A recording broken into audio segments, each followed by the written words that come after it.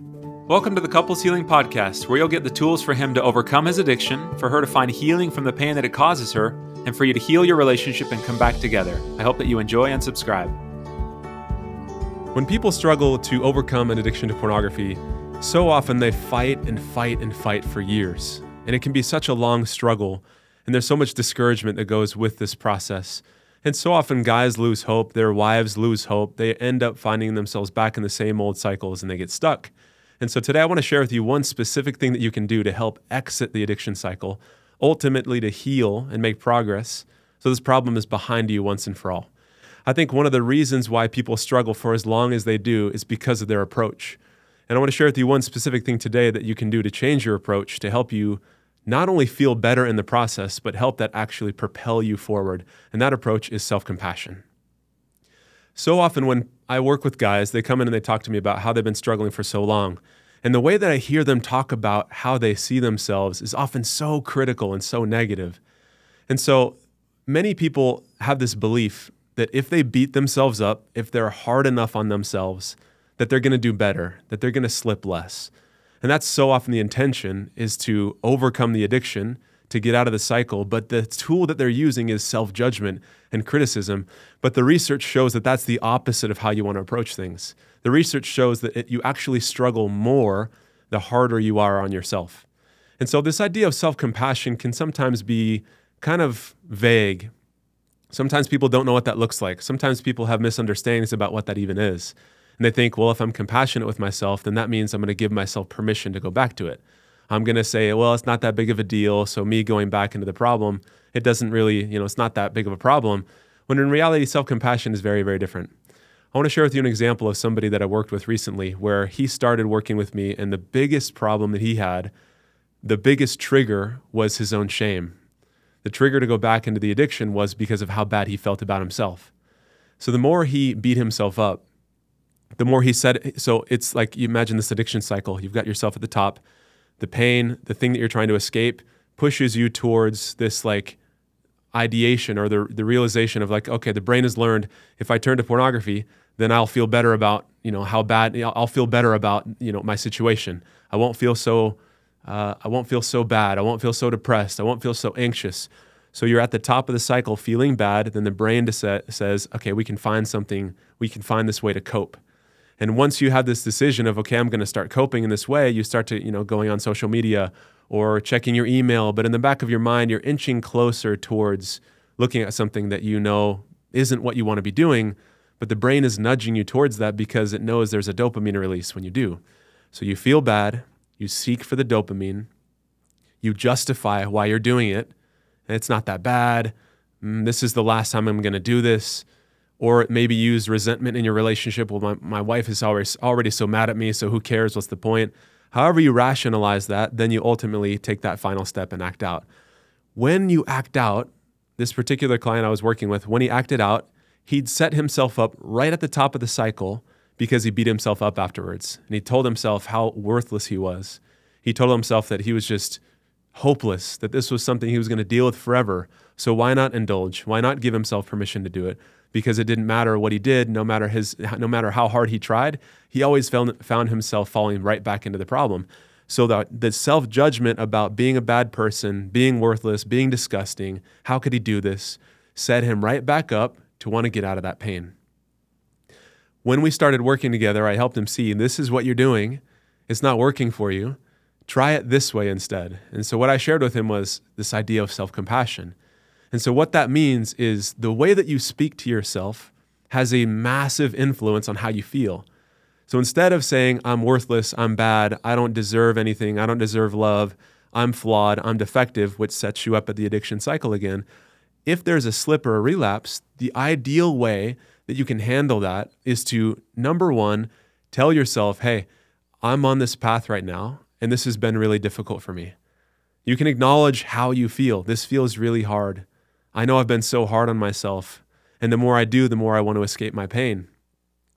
Once you can just acknowledge how you're feeling, then that sets you up for the next part of this, which is speaking to yourself in a kind way, giving yourself encouragement, giving yourself some support so that you can make a different decision instead of falling back into the addiction cycle. So what that might look like is, I'm having a really hard time right now. I just slipped and this is really painful.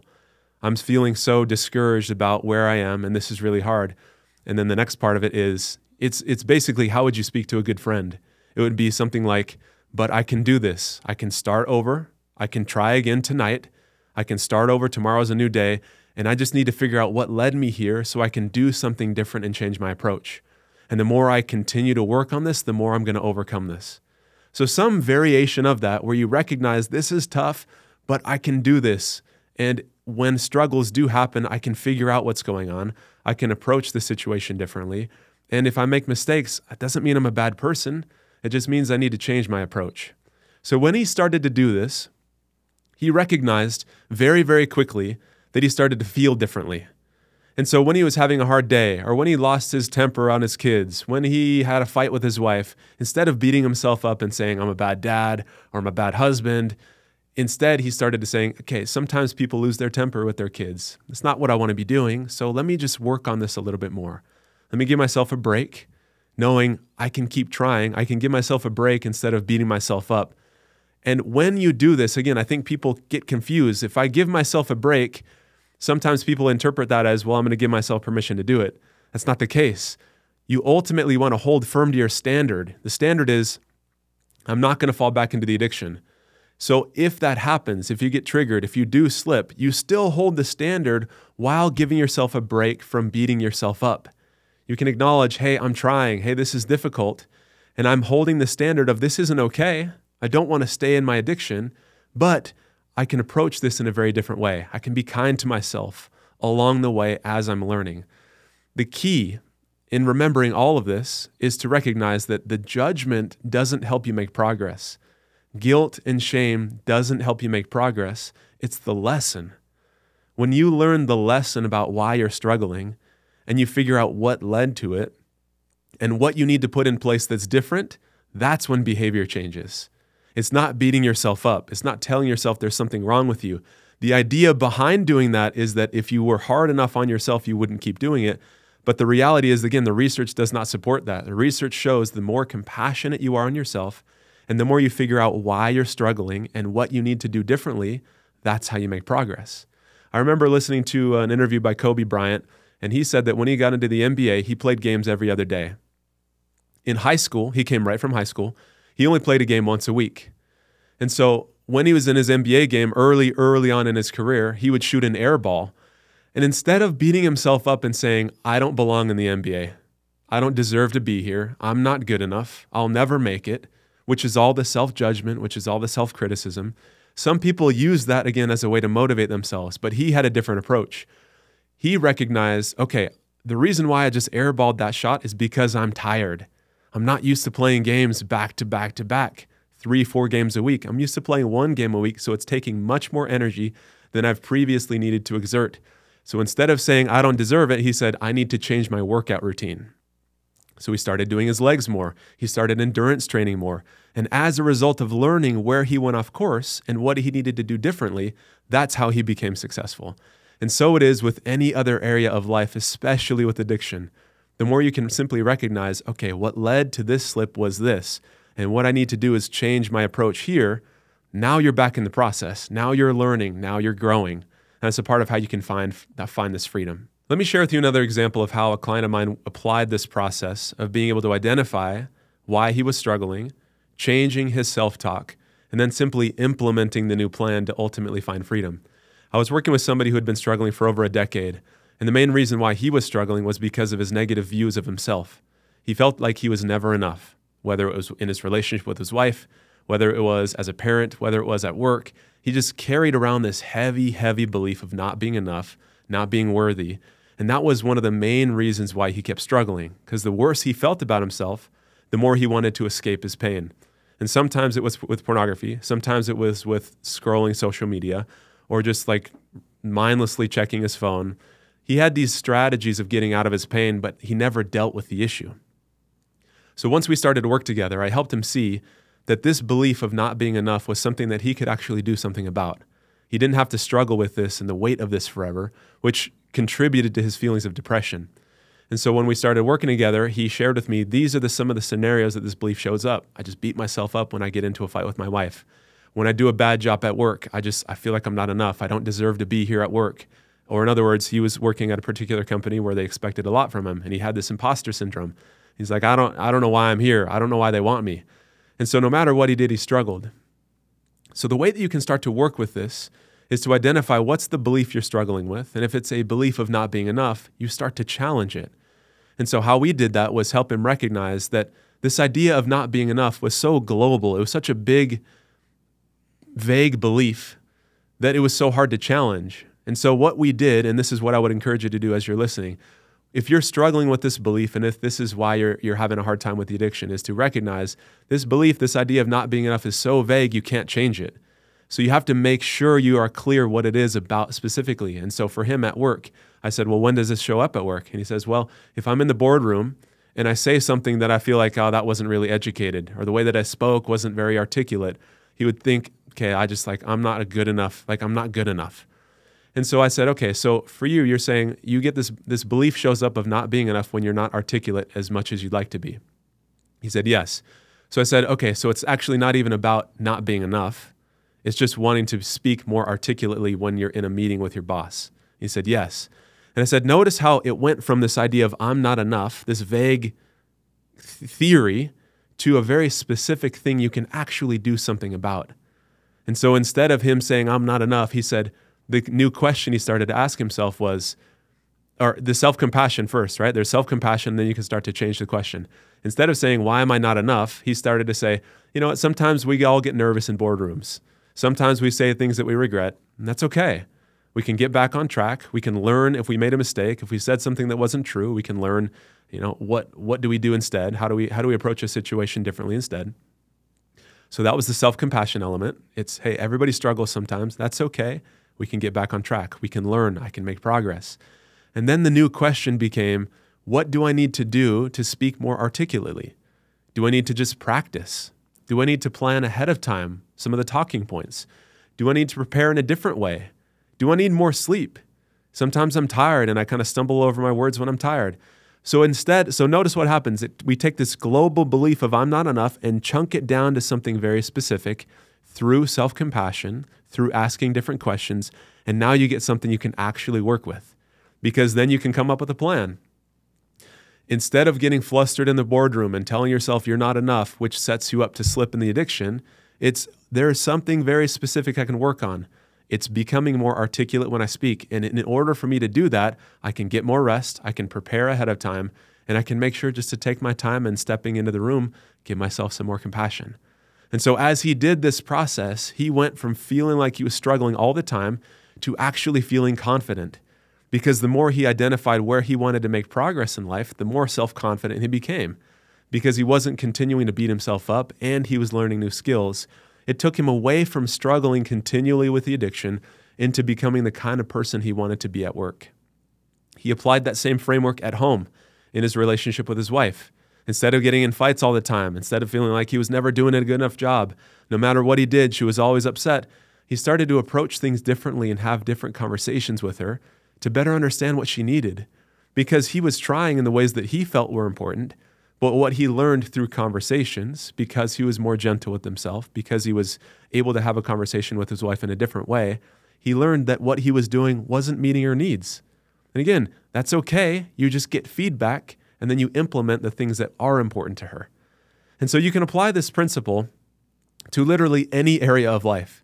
You can become so much more confident, so much more excited about life, so much more looking forward to making progress. Failure is not an issue if you don't beat yourself up. It just is an opportunity for feedback. And so often when I work with husbands who are struggling with this particular issue, where they beat themselves up, when they learn this idea of you can be compassionate, and not only will that help you reach your goal of overcoming your addiction, of developing your skills, of becoming a different person, not only does it help you reach your goal, but you can actually feel so much better every single day instead of waiting until the very end. Well, as soon as I overcome my addiction, then I'll be enough. Then I'll be worthy. The reality is, growth and progress comes from a place of worthiness. We don't earn it. We can't be worthy and then make progress. It's the opposite. We make progress because it's okay to make, it's okay to make mistakes. We make progress because we're gentle with ourselves and we identify why we've made a mistake, and then simply course correct. And so I want to encourage you who are listening to this to realize that this is something you can implement. And in the beginning, for me personally, I applied the same approach, the same strategies. I used to beat myself up all the time, and I didn't even know I was doing it. So once I became aware of why I was feeling just so bad all the time, I just had this low-grade sense of feeling off, feeling depressed, feeling just not myself. And I realized it was because I was beating myself up over very small mistakes, small and big. I just made mistakes, and like everybody does, but I just treated myself so harshly. And so once I realized this is what I was doing, I started to change my approach. I started to feel so much better about myself. And again, as I changed my approach and as I felt better about me, I just became the person, and it's an ongoing process, but in process of becoming who I want to be, and it feels so different. It feels so much better. And so in the beginning, this might feel strange for you. And I'm sharing this tool with you in the process of addiction or in the context of addiction, but it applies equally for the spouse, for the wife. So often she feels like she's not enough. She feels like she's being compared by what her husband has been looking at, and she doesn't measure up, and it feels awful.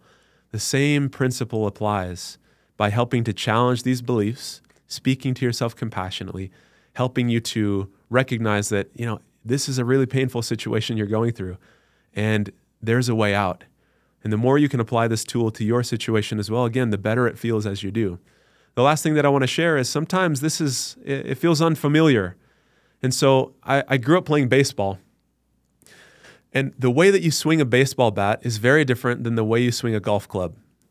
And so I go out with my dad occasionally. I started playing golf with him, and I'm not good at all. And I find myself reverting back to the way that I'm swinging a baseball bat. And that's completely the opposite of how you want to do it.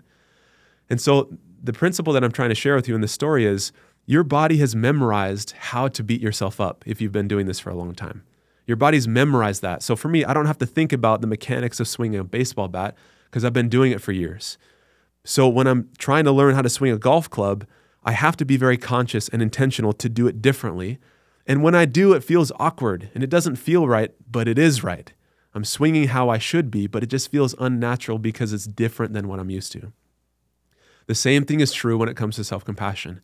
You're going to say kind things to yourself. You're going to say things that are encouraging to yourself, and it's not going to feel very different in the beginning. It's going to feel weird. It's going to feel like, this is maybe not even true. This is a lie. I'm just lying to myself. The reality is, even though you've memorized how to feel bad, it's through muscle memory and repetition that helps you to feel differently. So I don't want you to be discouraged when you're trying this new tool and thinking like, well, this isn't working for me. I'm not feeling any different, so I'm not going to do it. It takes reps, it takes practice, and you can apply the same principle of self-compassion on the process of developing self-compassion. So you can say, no, this isn't working for me. I'm not good at this process. It's, hey, this is a new process. How you might do that self-compassionately. This is a new process. This is going to be a process for me to learn. It's okay for me to make mistakes. It's okay for me to not get this perfectly.